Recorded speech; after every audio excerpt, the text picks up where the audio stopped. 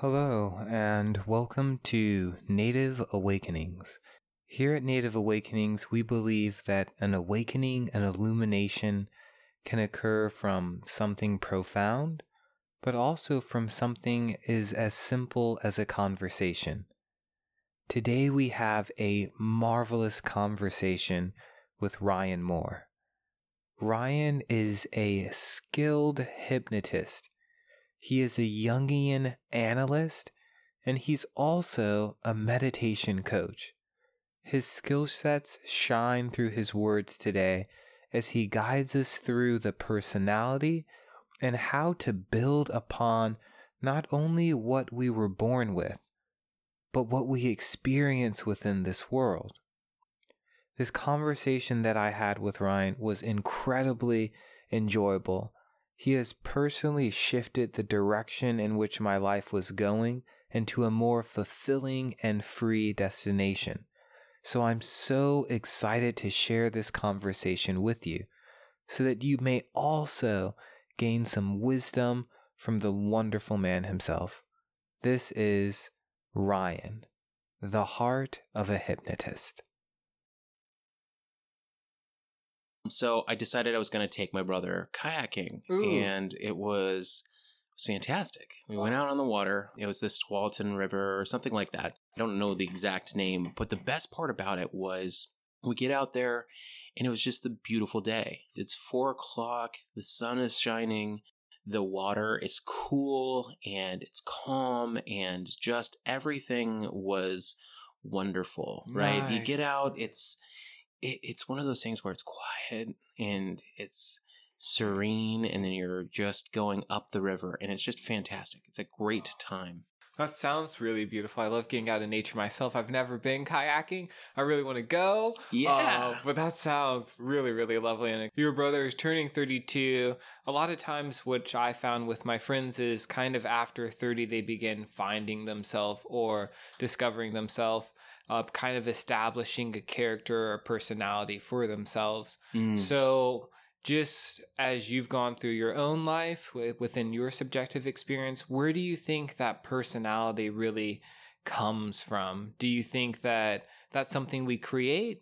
Do you think that's something we were born with? What is your take on personality? See, that's a great question. And, it kind of skirts that age-old question.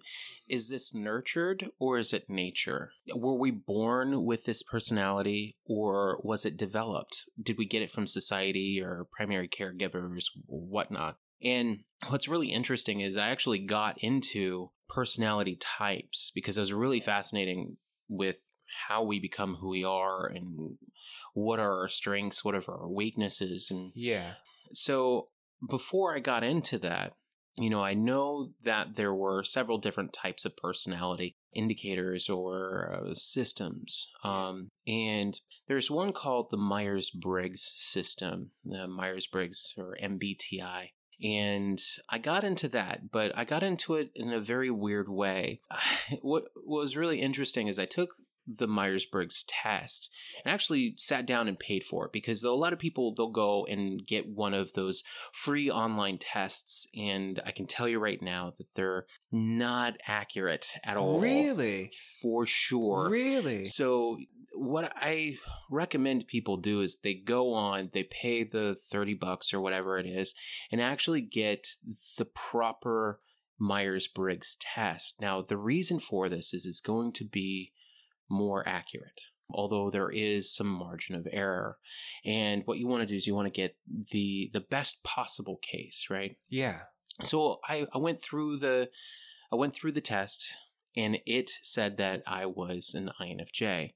And that didn't mean anything to me. It gave me a little description of it, but that didn't really mean anything to me. So I'm like, all right, cool, whatever. That's fascinating, but doesn't give me anything that I can really work with. It's like, you're a this and you do da-da-da-da-da. And I was like, yeah, that's awesome. I've got all these labels and this description, but it doesn't really mean anything to me. So then I went to one of my favorite coffee shops and I grabbed my favorite, I think it was at the time, white chocolate mocha, and I sat down and I'm sitting and I'm reading, and then I saw this weird dude spread out on the table, and he had all these colorful cards. And I was like, what the heck is going on here? And apparently he was studying Myers-Briggs, and more importantly, he was studying the underlying system of what was going on. He was doing, he's getting really big into Jungian functions, which is the building blocks of the Myers-Briggs system. And if you look at that type or that specific indicator, there is several different categories or timelines. You've got Kersey's temperaments, which is like NF or NT or that kind of thing. So it talks about the 4 different temperaments and what those look like and how those feel and that kind of thing. And that's a great like general like, okay, so I obviously know that this person's like an SP, which is a sensing perceiver, and that means that they're going to be like super about what they experience. They're going to be very big into their experience, whereas like an NF, intuitive feeler, they're going to be like internal experiences and what that's about. So, and you're able to kind of categorize people. And I think that personality is really fascinating because what you do with personality, at least what I do with personality, is I get a read of what that person's about. I get a read about what's valuable to them, what they find is important, and what kind of experiences in general am I going to have with this person? What kind of conversations can I have with this person? What are their strengths? What are they going to bring to the table, to the relationship that's going on? So it's really cool to take a look at that. So I sat down and I had a conversation with this dude with all the cards, right? And I was like, okay, what's the deal with the cards? And he's like talking to me about the different functions and how they work, because you've got, 4 basic functions. You've got sensing, you've got intuition, you've got feeling and thinking. And all of those have internal and external representations. And that changes how it operates. Like an external feeling function is going to be about expression. It's going to be about working with people and understanding people and all of that. Internally, so it's more of like a shared feeling. You get a vibe from a group and you feel good because everybody's vibing well together. It's really cool. Yeah. Whereas like an introverted feeler, they're going to be closed off from everybody. Everybody else can have their own emotions, but my emotion, that's mine. And no one's going to be able to impact it. So those are those people that they're able to have whatever emotion that they're having, their own experience, and not really be impacted by other people. It's also a little bit harder for them to recognize what they're feeling, but they're also very steady with what their feelings are. Whereas an extroverted feeler is very up and down, kind of like a roller coaster. It's like whatever. What is the mood of the room right at this moment? Okay, then 5 minutes later, somebody said something, the whole vibe of the room changed, and now their mood changed. So it's just like up and down, so you don't know where you're going to be. So it's a little bit more chaotic, and you can pull back from the room, but you have to isolate yourself from the room in order to be able to like, okay, these are my emotions, let's, and that kind of thing. So it's interesting because it allows you to start piecing together, who am I? What am I about? What are my strengths? What are my weaknesses? What do I need to guard against? What do I need to express in the world? Where are my superpowers, right? And you start beginning to piece that together, which is really cool. And I guess like that is one piece of it, is you get to understand what your building blocks are. Because I think that you're born with this piece of yourself where your brain functions in a certain way. My mom, when I was talking to her about personality types after I found out what I was, and she was like, yeah, you were always a little different. It seemed like you were piecing things together even as like a little toddler. And you're like, you understood way more than you should have at that time because I paid attention. And part of being an INFJ, we've got this thing called introverted intuition.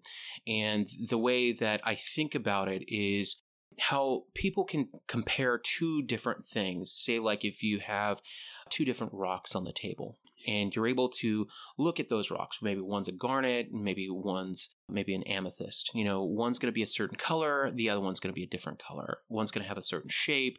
And you're going to be able to compare and contrast. Okay, so these are both rocks and that kind of thing. And you're able to see that. You're able to feel it. Well, with introverted intuition, it is very much like that, but with ideas, with concepts. You have somebody describe a concept or an idea to you, and then you have an idea or concept that you already have reference for, and you're comparing and contrasting. How is this similar or how is this different between what I already know?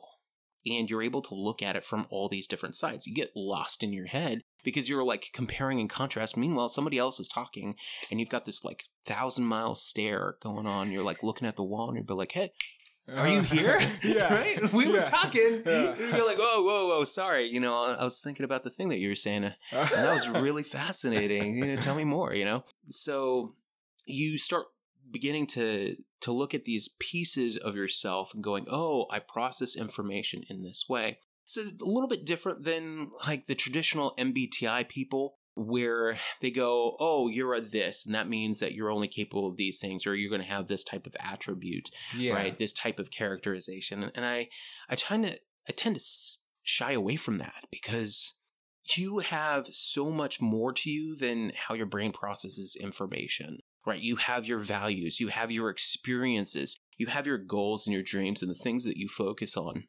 You also have your fears and your worries, right? You have those things.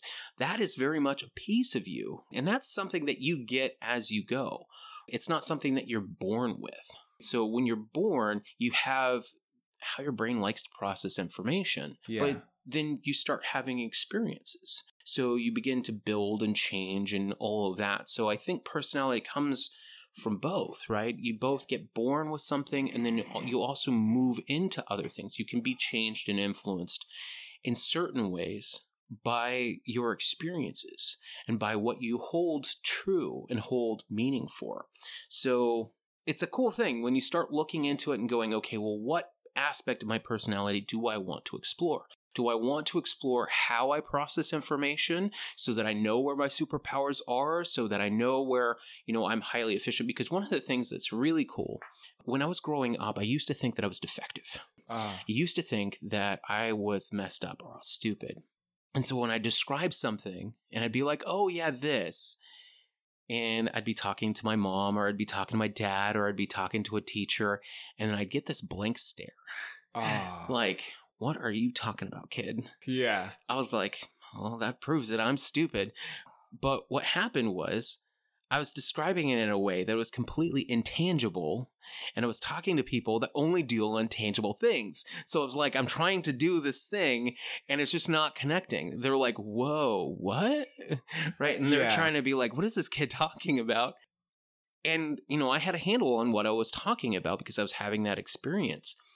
And it wasn't until I got introduced to this guy with all the cards and he described how these things worked, and we really had a connection there, and I got a really deep understanding of what's going on, that it became okay for me to be okay.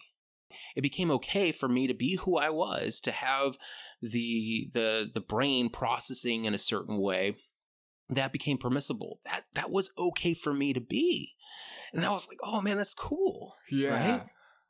That's a huge moment in, I feel like, anyone's life where you get everything starts to click, everything starts to make sense. You found out this is how my brain processes information. The story that you told, just there with being that child trying to describe something, trying to convey an idea, and it being intangible so that the peers can't receive it, must have been incredibly difficult. But it sounded like you met this man in a coffee shop when you were much older. So did you carry that belief with you that you were defective in some way? Oh yeah. Really? That was, up until that point, I thought I was broken. I thought I was defective and I couldn't, like, I knew that I knew things, but it always seemed like other people were able to do things better than me. People were able to recall what other people said exactly. I can't do that, right? I kind of generalize. They kind of said something like this, and it's like, okay, that's good enough for me, you know? Meanwhile, other people are like, yes, you said these specific words. And I'm like, did I? I don't recall. No, you said, and it's like, okay, well, that's very specific, right? You know, and people go through their lives thinking that way. And I thought, I need to get better at being able to do that. No, man, that's not your superpower. You don't need to do that. It's okay. It's okay. You don't need to think like they do, right? The fact that you think the way you think is okay, right? You can find your own strength in how your brain processes information. Now, that doesn't give you a pass. Like, you don't need to grow. You don't need to look for new information. You don't need to go and gather wisdom. That is something else entirely. And that's where, like, once you know who you are in terms of like your brain functions and how that happens, then you can start looking at, okay, well, where do I want to go? What do I need to learn? What's most important to me? And then you begin to go down that road, because you've got several different things that build your personality. You've got your personality type, how your brain functions. Then you've got your values and your beliefs. And those are like what's most important to you. How do you know that that's important to you? The beliefs. Well, I can be this, or I can have that. I can do these things. This is what I can do. And then the third is all about your experiences. And this is where a lot of people, you can have an experience of being able to create things, or you can have an experience of things being destroyed.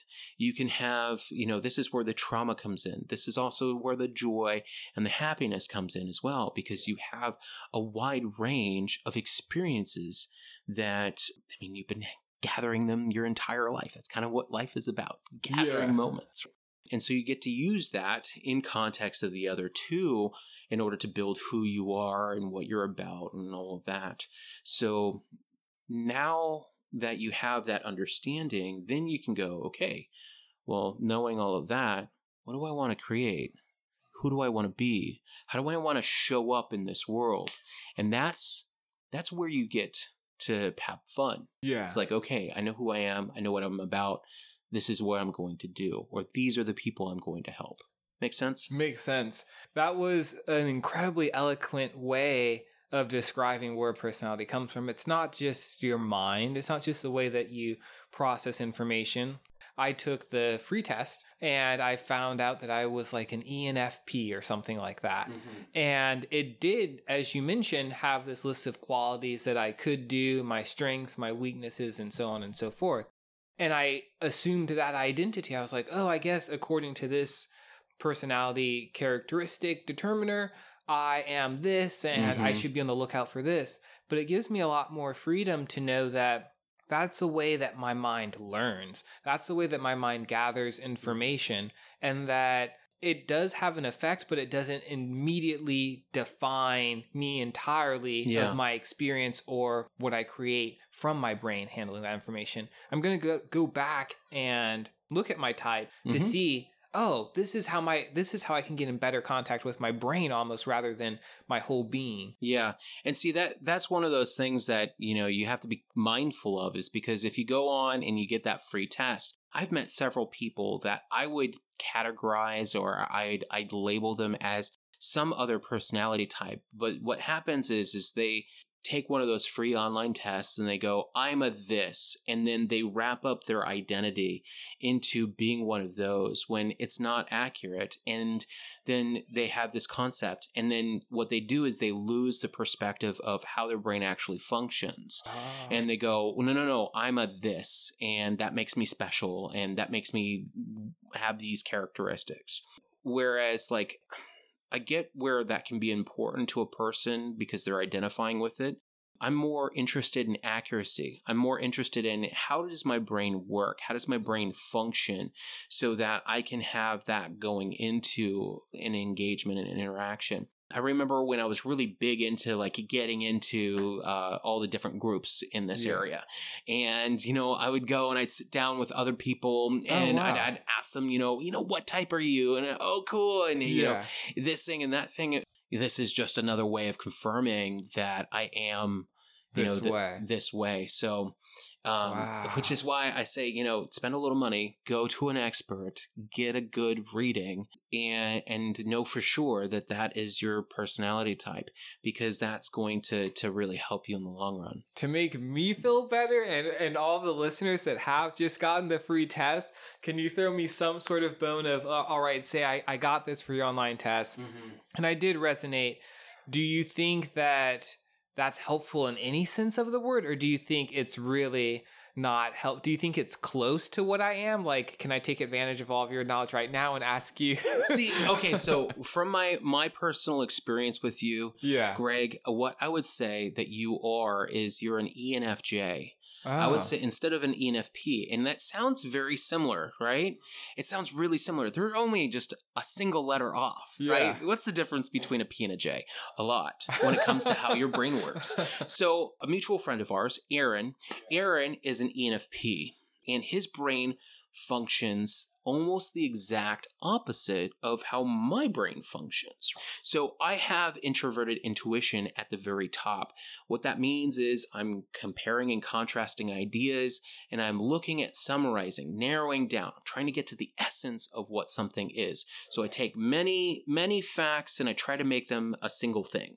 I'm trying to distill stuff.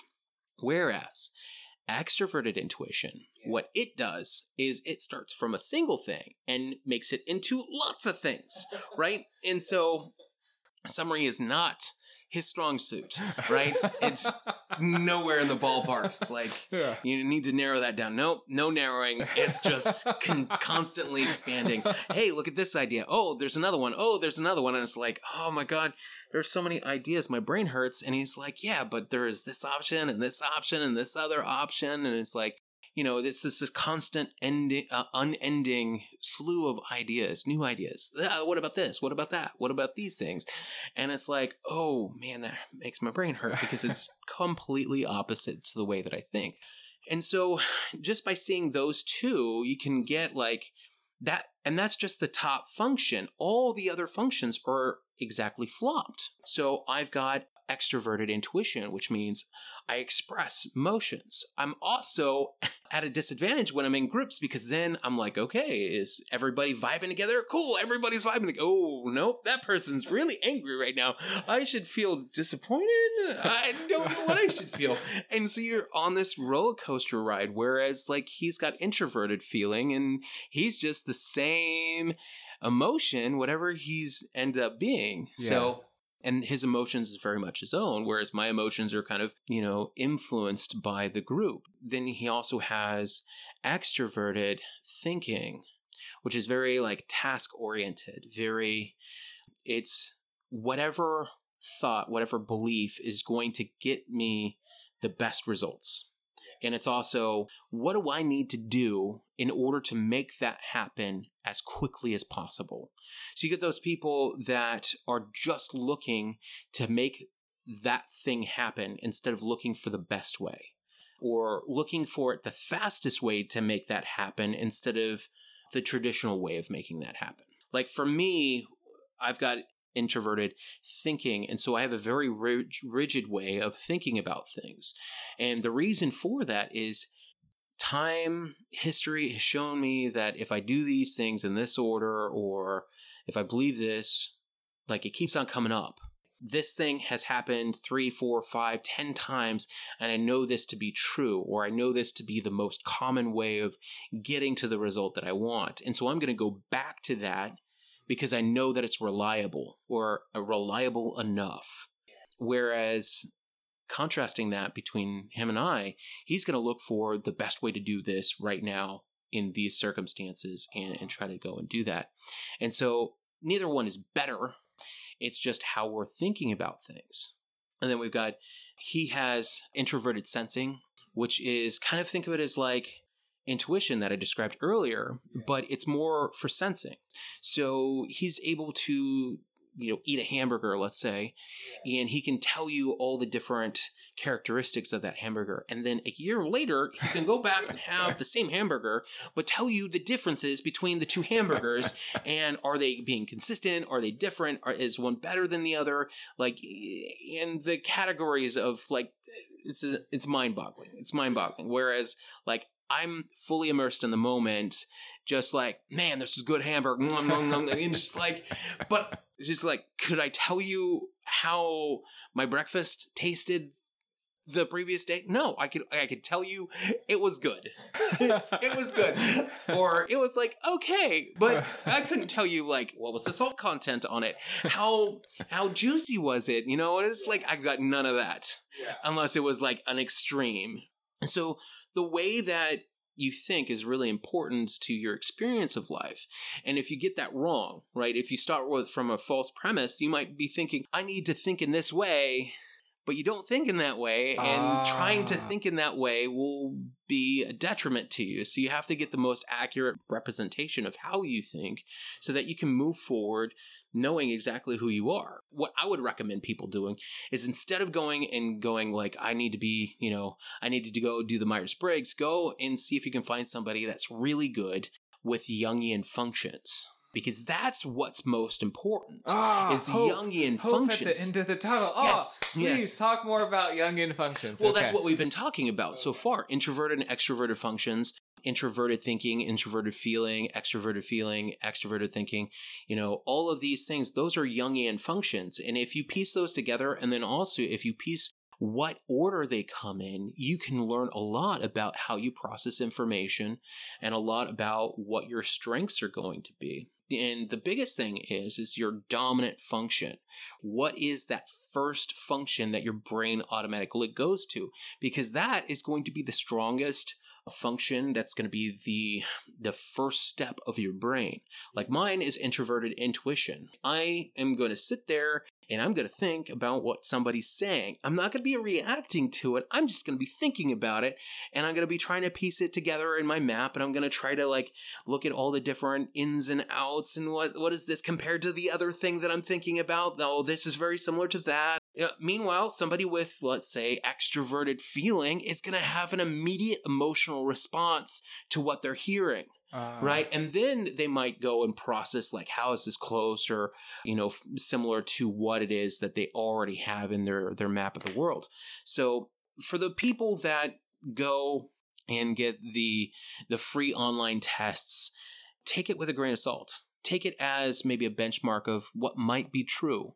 But definitely, if you're interested in this and you're interested in accurately depicting who you are on the inside, what you need to do is go spend a little bit of money and get an accurate test taken. That way you can operate from factual information about who you are. That way you don't have this big misunderstanding. Because, like, for me, the big misunderstanding was I was stupid and I couldn't think how other people thought. I had to think how they thought, and I could never be that. I could never have that way of thinking. And the moment I saw that I could be me, and it was okay to be me, and in fact, it was really cool and very powerful to be me and how I thought, it gave me permission to be me instead of needing to be other people. It was that permission that I needed, which was really cool. So that's huge.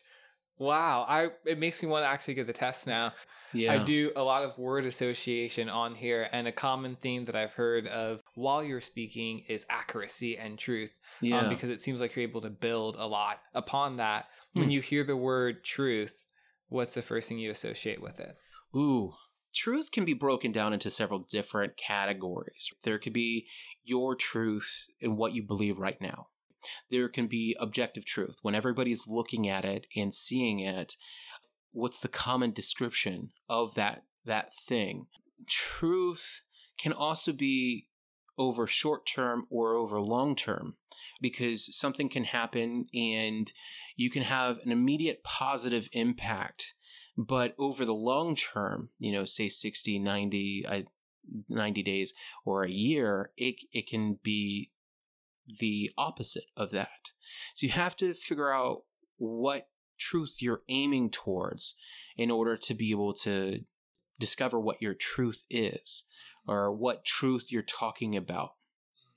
So it's complicated, but it's also really simple, because there's a part inside yourself that goes, okay, is this true or is this not true? right? Do I resonate with this or do I not resonate with this? So there's that. But you also have to be mindful of like your confirmation bias, because it could be something that resonates with your current view of the world. But if you look at it from one perspective, that's true. But if you look at it from a different perspective, it could be false. So you have to be mindful of what it is that you're looking to create, and then really examine what is true and what isn't true.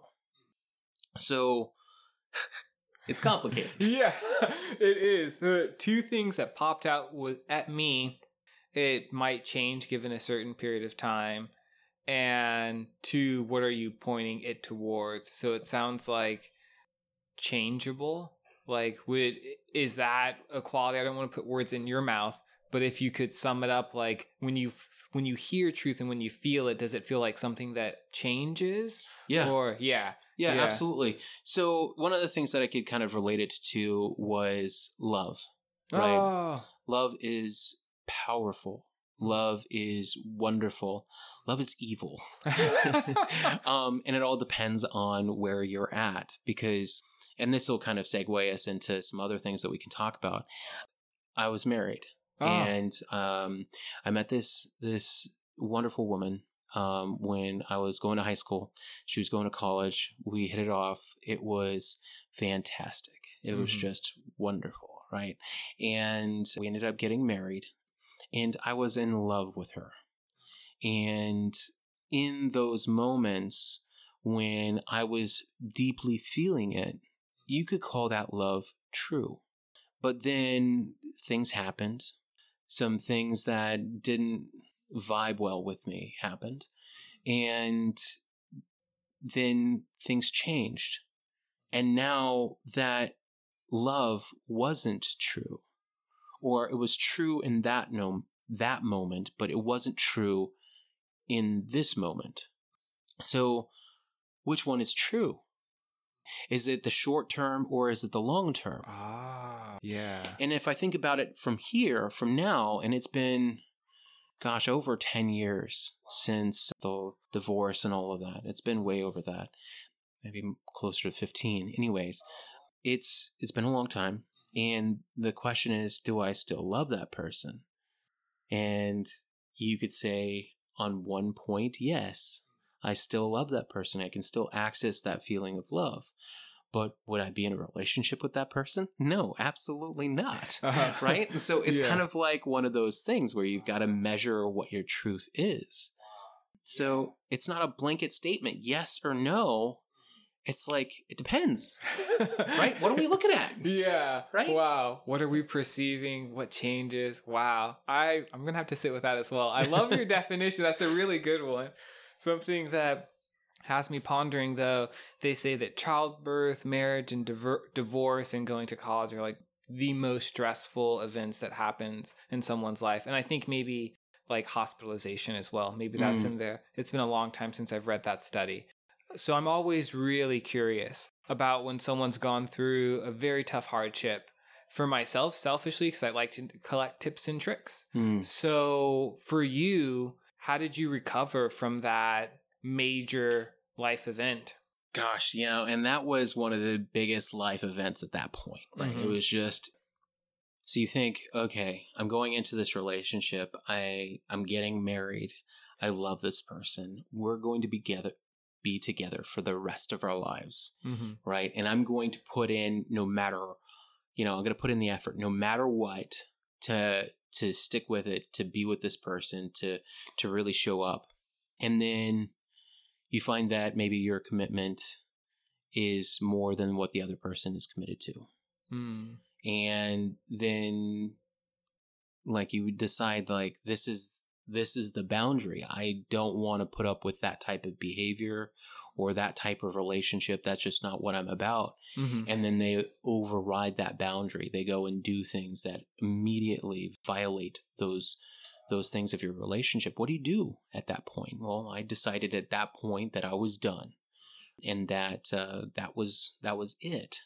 So you have to deal with the grief. You have to deal with all of these things that you built up in your mind, these ideals of we're going to be together forever, that I love this person, that we're going to have, a family together, that we're going to have we're going to share our whole lives together. And all of that is now gone. And you're sitting there picking up the pieces going, okay, well, what is my life about now? And up until that point, I thought I had things together. I thought that I had a pretty good handle of what love was and what relationships were about and all of that. And I couldn't be more dead wrong. It was like I had no clue what was going on, but I thought that I did. And that was what mattered in that moment, apparently. So, okay, so now where do I go from there? Yeah. Well, obviously, because I thought I knew what was going on and I clearly didn't, I need to look outside myself and find resources, things that I can model. So I looked, right? And I really looked. And what the interesting thing is like, I'm drawn to information that is not necessarily mainstream because I figure, if everybody's saying it, it might not be true. Because look at what the results of everybody, what they're getting, right? And is that what you want? No. Okay, so you have to get to the people that are actually getting the results that you want and figure out what they're doing and how you can incorporate that into what you're doing. Yeah. And so that led me on a really incredible search, a really incredible journey.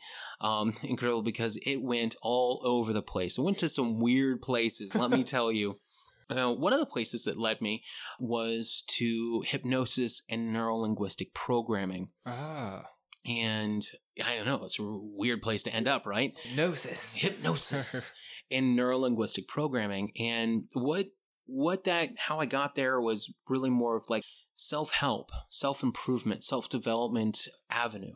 It's like, oh, okay, so I want to improve myself. I want to improve how I communicate. I want to understand how I control my mind and in such a way that was going to get me the results that I wanted. Yeah. And, part of improving yourself is understanding what's already there. So, we've already talked about personality types, but we're venturing into starting to talk about values and starting to talk about beliefs. So what's most important to you? How do you know that is in your life? And then what's true for you in terms of what you believe is possible for you? What do you believe you are? What do you believe you're capable of? And you start looking at those things. Now, in the context of a relationship, I began to discover that my belief was that I wasn't lovable, right? And that no woman was going to ever be attracted to me. And so it's like, okay, so these are really heavy beliefs. It's like if you have those beliefs, when you get into an interaction with a woman, well, it's going to fry your brain. You're not going to be able to get into a relationship, into a meaningful relationship with anybody that's nurturing or, has all the positive qualities of femininity. What's going to happen instead is that you're going to attract all of the negative aspects of that relationship or those types of relationships. You're going to find somebody that wants to give you exactly what you want or what you believe you want. When you start gathering tools, and I love gathering tools and being able to use them in my life because I find that when you do that, when you find the right tools, it's so much easier to create the change that you want to see. So hypnosis is this way of running your mind. And what's really cool is it's a communication between you, your conscious mind, and your unconscious mind. Now, a lot of people go, okay, so I need to go to a hypnotist, right? Yeah. And that hypnotist is going to swing a watch in front of me, and I'm going to go into this zombie-like state, and, change is going to happen. I don't know. It's just going to magically happen, right? No, that's not how it works. It's really more of communication with your unconscious mind and in like a daydream, a wonderful daydream. And this daydream allows you to communicate in such a way with your unconscious mind saying, this is what I want. This is what we're meant to have. These are the things that are possible for us. And it's this powerful way of doing that. So when people start getting into it, they go, oh, I can control other people. No, it's about influencing yourself. Ah. It's about influencing how you show up, because how you show up directly impacts how other people interact around you. First off, I'd like to say that I've been hypnotized by Ryan. Meeting Ryan changed my life in a beautifully, beautiful way because it united me with something that I had been seeking for the entirety of my existence. So I owe him so much, but I'm going to grill him still as if he didn't benefit my life to figure out maybe, well, you should check out hypnotism. So back to my question for you. Why? Why should I speak to my unconscious mind? I'm a motivated person. I can control my consciousness. So if I say that I'm going to be positive today, I will be. Why do I need to talk to my unconscious and influence that in any way if I can consciously change my life? That's a great question. I think it boils down to what it is that you were just talking about. If you consciously say, I'm going to be this way, you have to take your willpower. And you have to actively go after what you want, which is powerful as long as you're consciously paying attention to that. But what happens is you can't continue to concentrate on that thing the entire day. Things are going to happen. Somebody's going to say something rude to you. Somebody's going to cut you off in traffic. Some weird thing's going to blow up at work, and you're going to be like, what do I do here? Right? And it's going to be this crazy thing that you were like, oh, wow, what's going on? And in that moment, you're going to stop concentrating on being positive, and you're going to go right into your reaction to whatever it is. So, and that reaction is going to come from what you were before, what was programmed or conditioned into you. It's going to go into your relative positions to the situation. Is it something that you caused? So you're going to go into the blame or, it wasn't me, I didn't do that, trying to make up for it, or I can fix this, don't worry about it, type of thing. Or I can't believe that guy did that. That's so stupid. Why did they, insert all the expletives right there. That person. So, but that doesn't really help because now you're fighting this battle every day to maintain positivity. And it's a losing battle because you only have so much willpower. Is that what you want to devote it to? Yeah. You only have, think of it like this. The willpower that you have, it means that you can make very small decisions in your life, and you only get so many of those. Would you rather it be devoted to something that you can handle in a different way? Or do you want to devote all of your willpower towards those small decisions where there are other decisions that matter more to you? You can make a decision to show up with somebody and be there for them and make a difference in their life. And that's a great decision to make with your willpower.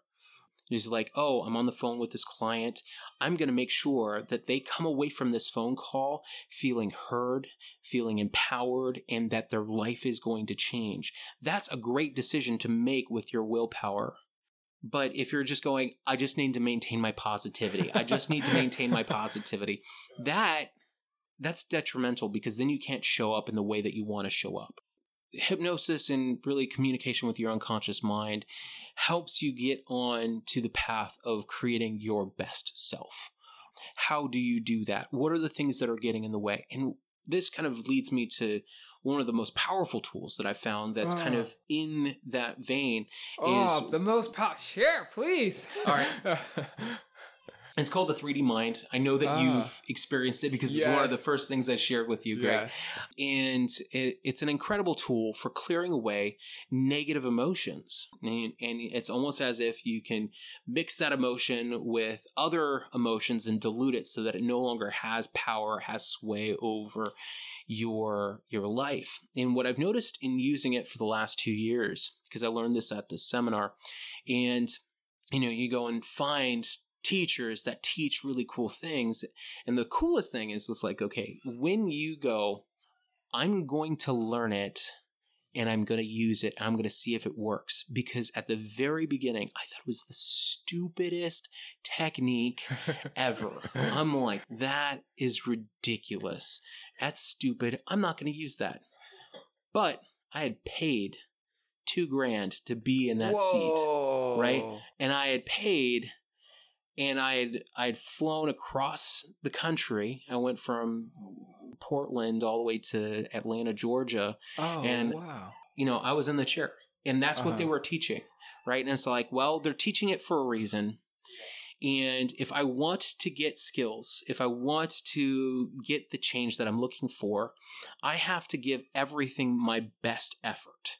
So even though I thought it was stupid, I had the experience, right? So I sat down and I did a change around making mistakes. A change? What is that? You made a change around making mistakes? Mm-hmm. Is that a part of the 3D? That's a part of the 3D mind. It's essentially like with the 3D mind, you're going and you're making a shift happen with your unconscious beliefs. So you go and you look for something. And this happened to be around the mistakes, right? Okay. Me making mistakes. Because apparently I'm a perfectionist, or I was a perfectionist. So that everything had to be a certain way. And I had to practice and practice and practice and practice and practice and practice and practice and practice and practice to get something right before I could even go and do it with other people, right? It's just like, so I had to really practice, and it created a lot of tension in my life. And I didn't realize I was carrying this attention, this tension in myself, because this was normal for me. This was my everyday experience. And so when I did that, it totally fried my brain. I was like, oh man, I just feel weird. This is just odd. And then I just felt more relaxed. And what was really incredible was like weeks after that seminar, I'd come back, and things just got easier because I was no longer fretting over, did I spell everything right? Did I write the best thing? No, I was just able to show up and do what I needed to do. And it was what it was going to be. And if there was a teaching moment, I made a mistake or something, somebody would bring it to my attention, be like, hey, Ryan, you could have done better here. And this is how you could have done better. All right, go and take that for what it's worth. Perfect. But I no longer was doing all of that preloaded. Like I wasn't thinking about, okay, I put this there and that thing over here, and is that going to work out? And I was trying to project what some people would read into it. And no, man, don't need to do that anymore. And so it was such a relief. Wow. And that was the first powerful experience of that type of shift. And since then, I've done so many shifts, so many changes in my life that I feel, my normal life is I feel relaxed. I feel comfortable. I don't get irritated most times with most people. I used to have a real big issue with people talking over me. Not anymore. Right? Oh, wow. People can talk over me, and it's like, oh, okay, so that's their style of communicating. I still notice it. Sometimes I get a little bit like, come on, dude, let me talk so I can say something, so I can give you the answers. So, oh, no, apparently you don't want the answer, so I'll just stay silent and I'll wait until you're done. All right, But, you just let people be who they are, and you can be who you are. And it's like, I'm at this point, my development, I'm fully capable of just being me. Wow. And that's okay, right? I love that feeling. That's a feeling. I can feel that most of the time. Sometimes I don't feel as though it's okay to be me. That's just really beautiful to hear. I'm glad that you shared that. Is it possible at all that could you share some of the technique of the 3D mind, or would people have to contact you?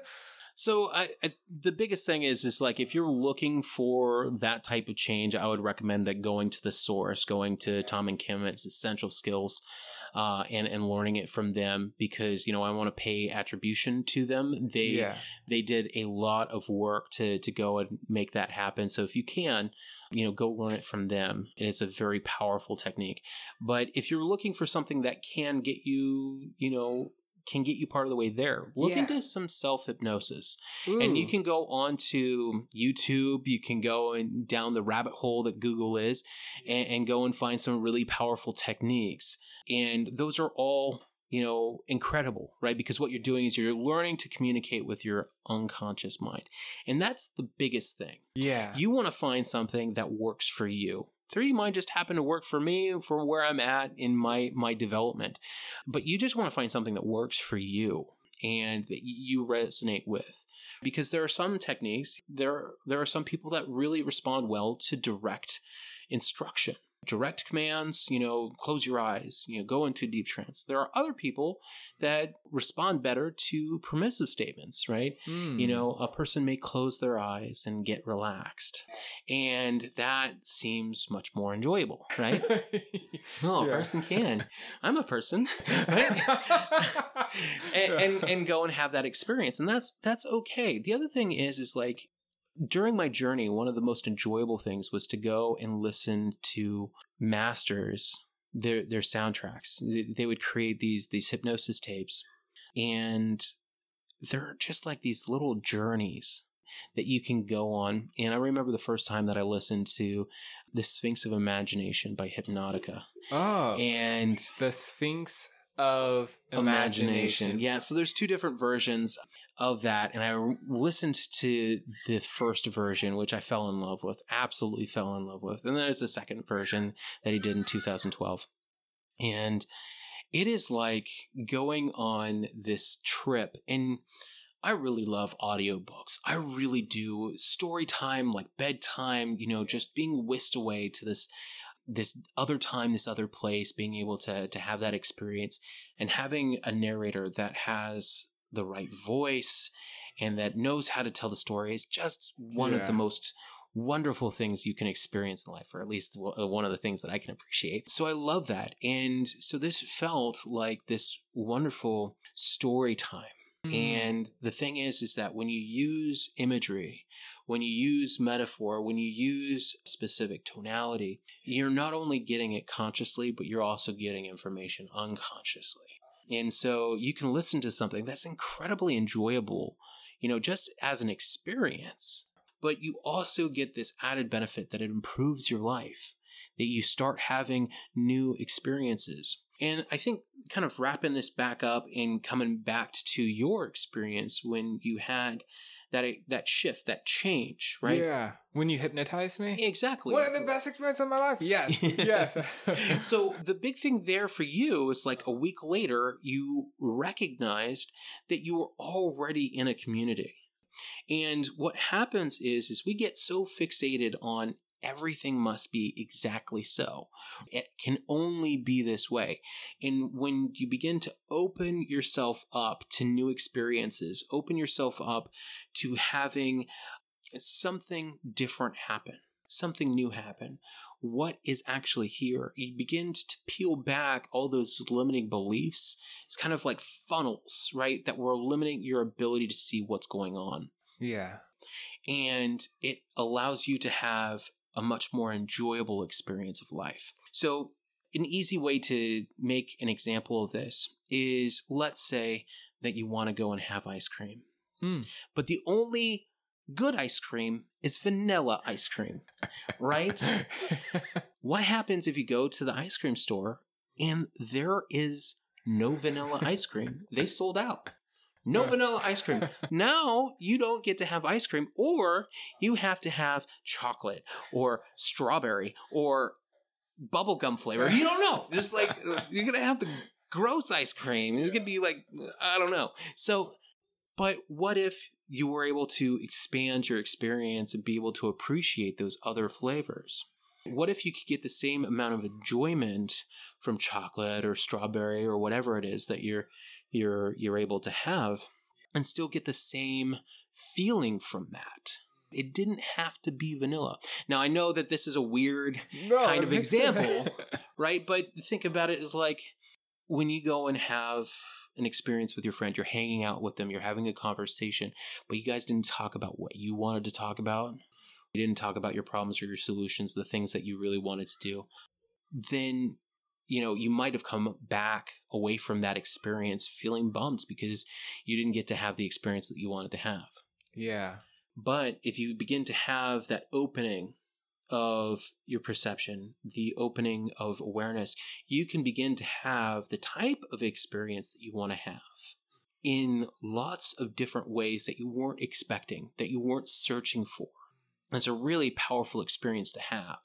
And what's really cool is when somebody gets good at hypnosis, when somebody gets good at neurolinguistic programming, they can begin to steer their life in such a way where they have those experiences more and more. They can open themselves up to a point where it doesn't matter what's going on in your life. You can experience happiness and joy and peace of mind throughout your entire day.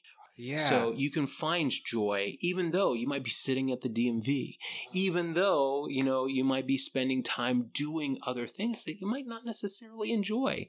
It was like, how can you experience, excitement, but be doing the laundry or doing the dishes, It's like, how can you do that?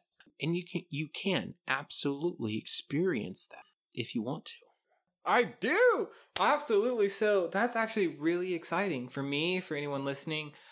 Whereas I found extreme benefit, I played around with hypnosis for years, self-hypnosis. Actually, for years, it has improved my life a lot. But going to you was on a completely different level. Is that universal? Could I have gotten as much change that you thankfully and blessedly brought into my life on my own? Because I do want to empower myself and those that listen. What I really enjoy about speaking with you is you point towards the masters. You say, hey, go pay the $30 to get the test. Go to, who are the creators of the 3D Mind again? Tom and Kim. And Kim. Go to Tom and Kim, learn these techniques.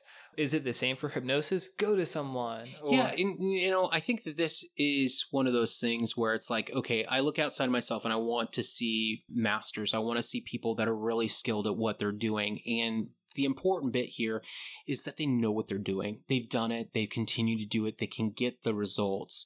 You don't want to get somebody that just has the credentials. They went to a weekend seminar and now they're a certified hypnotist. And, you have more, experience with hypnosis just by listening to this podcast than they do because they did a weekend course. You want to be careful of that. So you want to get somebody that really, really understands what they're doing. But you also want to you want to be able to vibe with them. You want to go, okay, this person's on the level. They know what they're talking about. And I'm going to get what I want out of this interaction. And that's the key point. Is like, you need to do your own research. You need to know what it is that you want to get out of it. And you might not know how you're going to get it. Like, you didn't know that you were going to, how you were going to get that sense of community. Yeah, right? I had no idea. But you did know that you wanted that sense of community out of it. And you're like, okay, Ryan, I don't know what's going to go on, but let's go through this experience and just have it and let it be what it is. And I encourage your listener to go and find a skilled hypnotist, one that has a lot of practice, and go, okay, well, let's show up and let's see what happens and give it a shot. And sometimes, the first person that you go to, not going to be the best, but maybe the third or the fourth, might be even better. Yeah. The first teacher that I went to hypnosis wasn't the best. They read from a book. They didn't really teach with experience, but then I went and I searched for the answer. Like, there's something here. I know that there is. I can see that it's happening for other people. I just got to figure out a way that it's going to work for me. And when you go on a personal quest, when you look for your own way of making it happen, you're going to do whatever it takes to make that happen.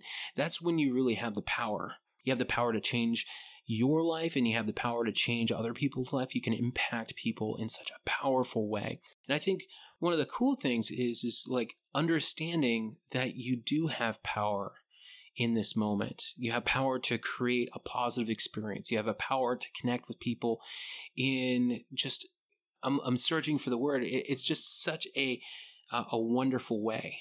And I just encourage people that are listening to this, there's a difference between what you want to express, that emotion that you're carrying inside, that connectivity, that connection, that joy and wonder. There's a difference between having it and expressing it, and then having the other person experience it in a very powerful way.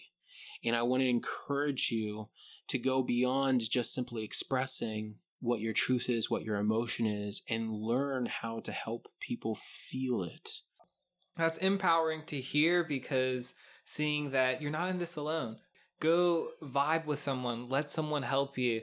a lot of times I like to put a lot of pressure on myself, a majority of the time, and think, how am I going to fix this? How am I going to change my life? But it's nice to know that there are steps that you can take by yourself. Do self-hypnosis, listen to the Sings of Imagination by Hypnotica, and also go out to your community. Go find someone that's trained in an art that you want to better your life in. And it is a fact that it's definitely benefited my life in doing my research and finding you. I highly recommend that you all check out Ryan's amazing work. It's so beautiful. I can't speak enough about it. So I have a question for you. The title of this podcast is Native Awakenings. Mm-hmm. And I'm always really curious to hear about what's been waking up, what's been illuminated, experienced recently. What has hypnosis, 3D mind awakened within you? Myers-Briggs test, kind of all of those key factors. Maybe each has awoken something different. Maybe they've all have helped awaken something. But before you found those modalities, there was probably an experience that you were having. And after you found them, you're having a different experience. It's a good question. I think going back to when I was growing up, I felt very alone because there was a portion of my childhood where I was taken away from my parents. Something had happened and I got placed in child protective services, and I was away from my parents for probably a year, 2 years, something like that.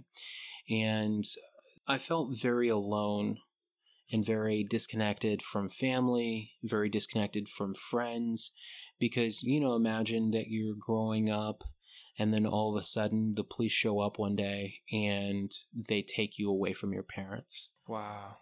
You have no idea what's going on. What do you do? How do you deal with that? So trying to find that connection with other people has been really important to me.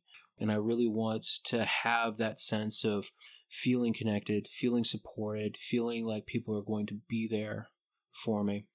What I began to realize through all these different things was I put up a lot of barriers. I put up a lot of walls because I wanted to protect myself. I never wanted to go through pain, right? Yeah. And I know a lot of people that when you go through pain, you never want to experience it again. So you start doing things that are detrimental in the long term, right? Mm-hmm. But they're your truth in the short term. You go like, I'm never going to trust anybody ever again. I'm never going to share this type of connection with anybody because, I'm never going to let somebody get this close to hurt me this way ever again. Mm-hmm. But then you find out in order to experience what it is that you want, you have to let people in. You have to let people connect with you. You have to drop those barriers down. And so part of this awakening that I'm going through, that I've been going through, is finding out where my walls are, finding out where those boundaries are, and taking them down, opening them up, seeing the world in a new way. And it doesn't mean that I'm just completely open. I'm just open for whatever experience because, that's a recipe for getting taken advantage of and having a bad experience and all of that because there are some bad people out there. Evil exists. And there's also things that you vibe with and there are things that you don't vibe with. And you have to be mindful of what's going on. And that's where the power of choice really comes in. That's where your willpower is. No, it's like you can say no to that thing, but this thing, oh man, it's so good. So you want to be mindful of it. But here's the thing, is when you're aware of it, you have choice about what's going on.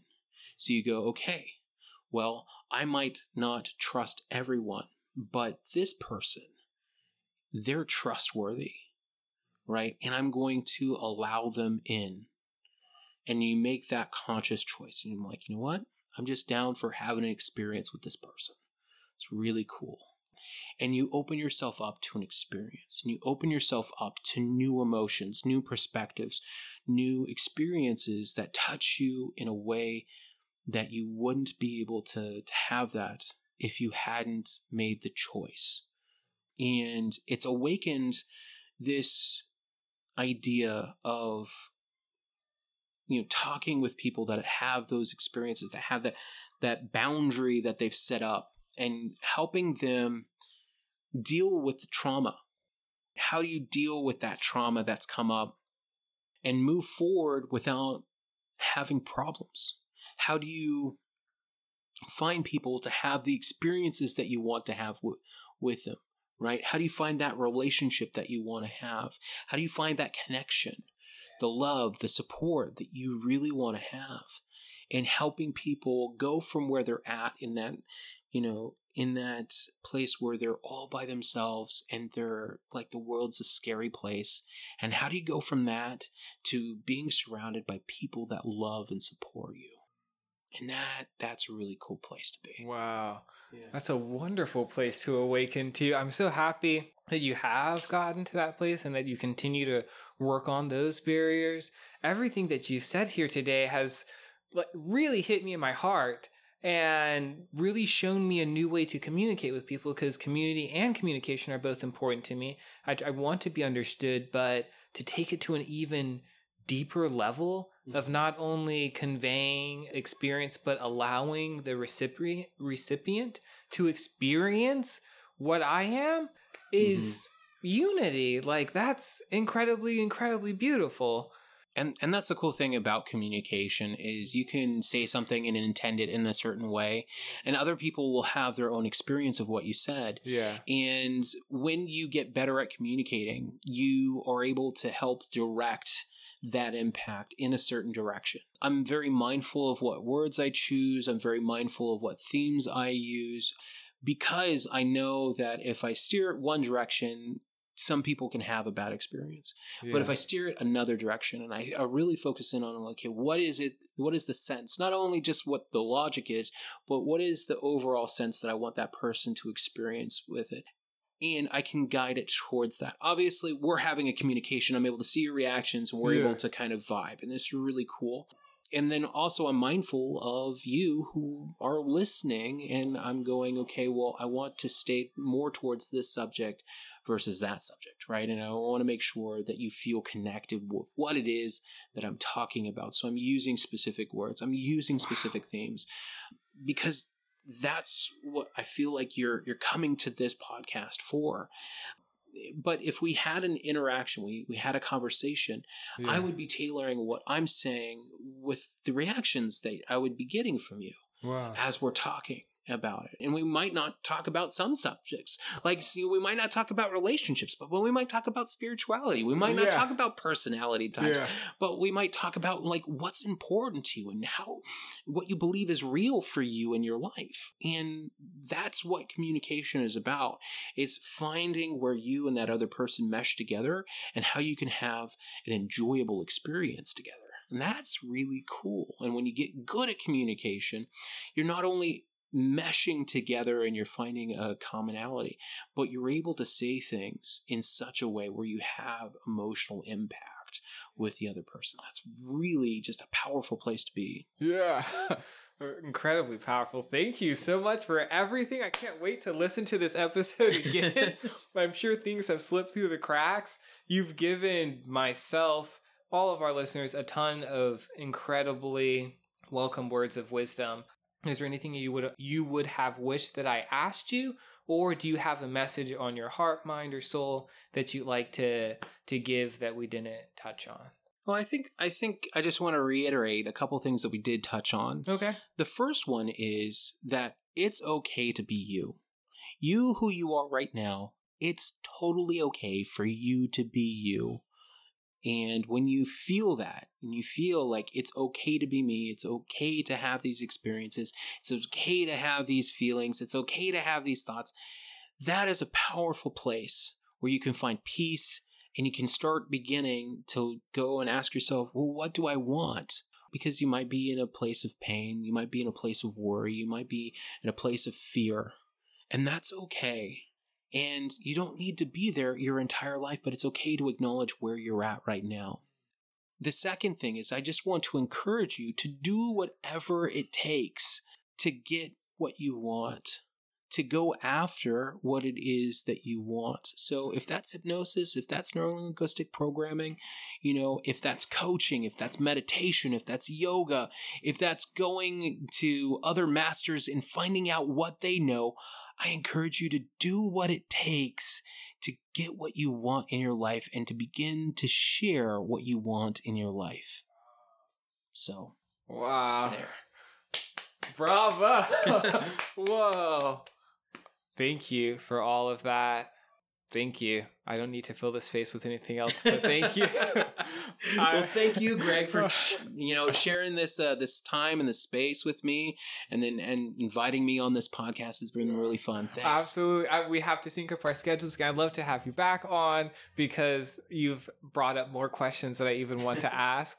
The spirit animating my body honors, values, appreciates, respects, and unconditionally loves the spirit animating your body. Aho, Matakoyasan. Om Namah Shivaya. Namaste.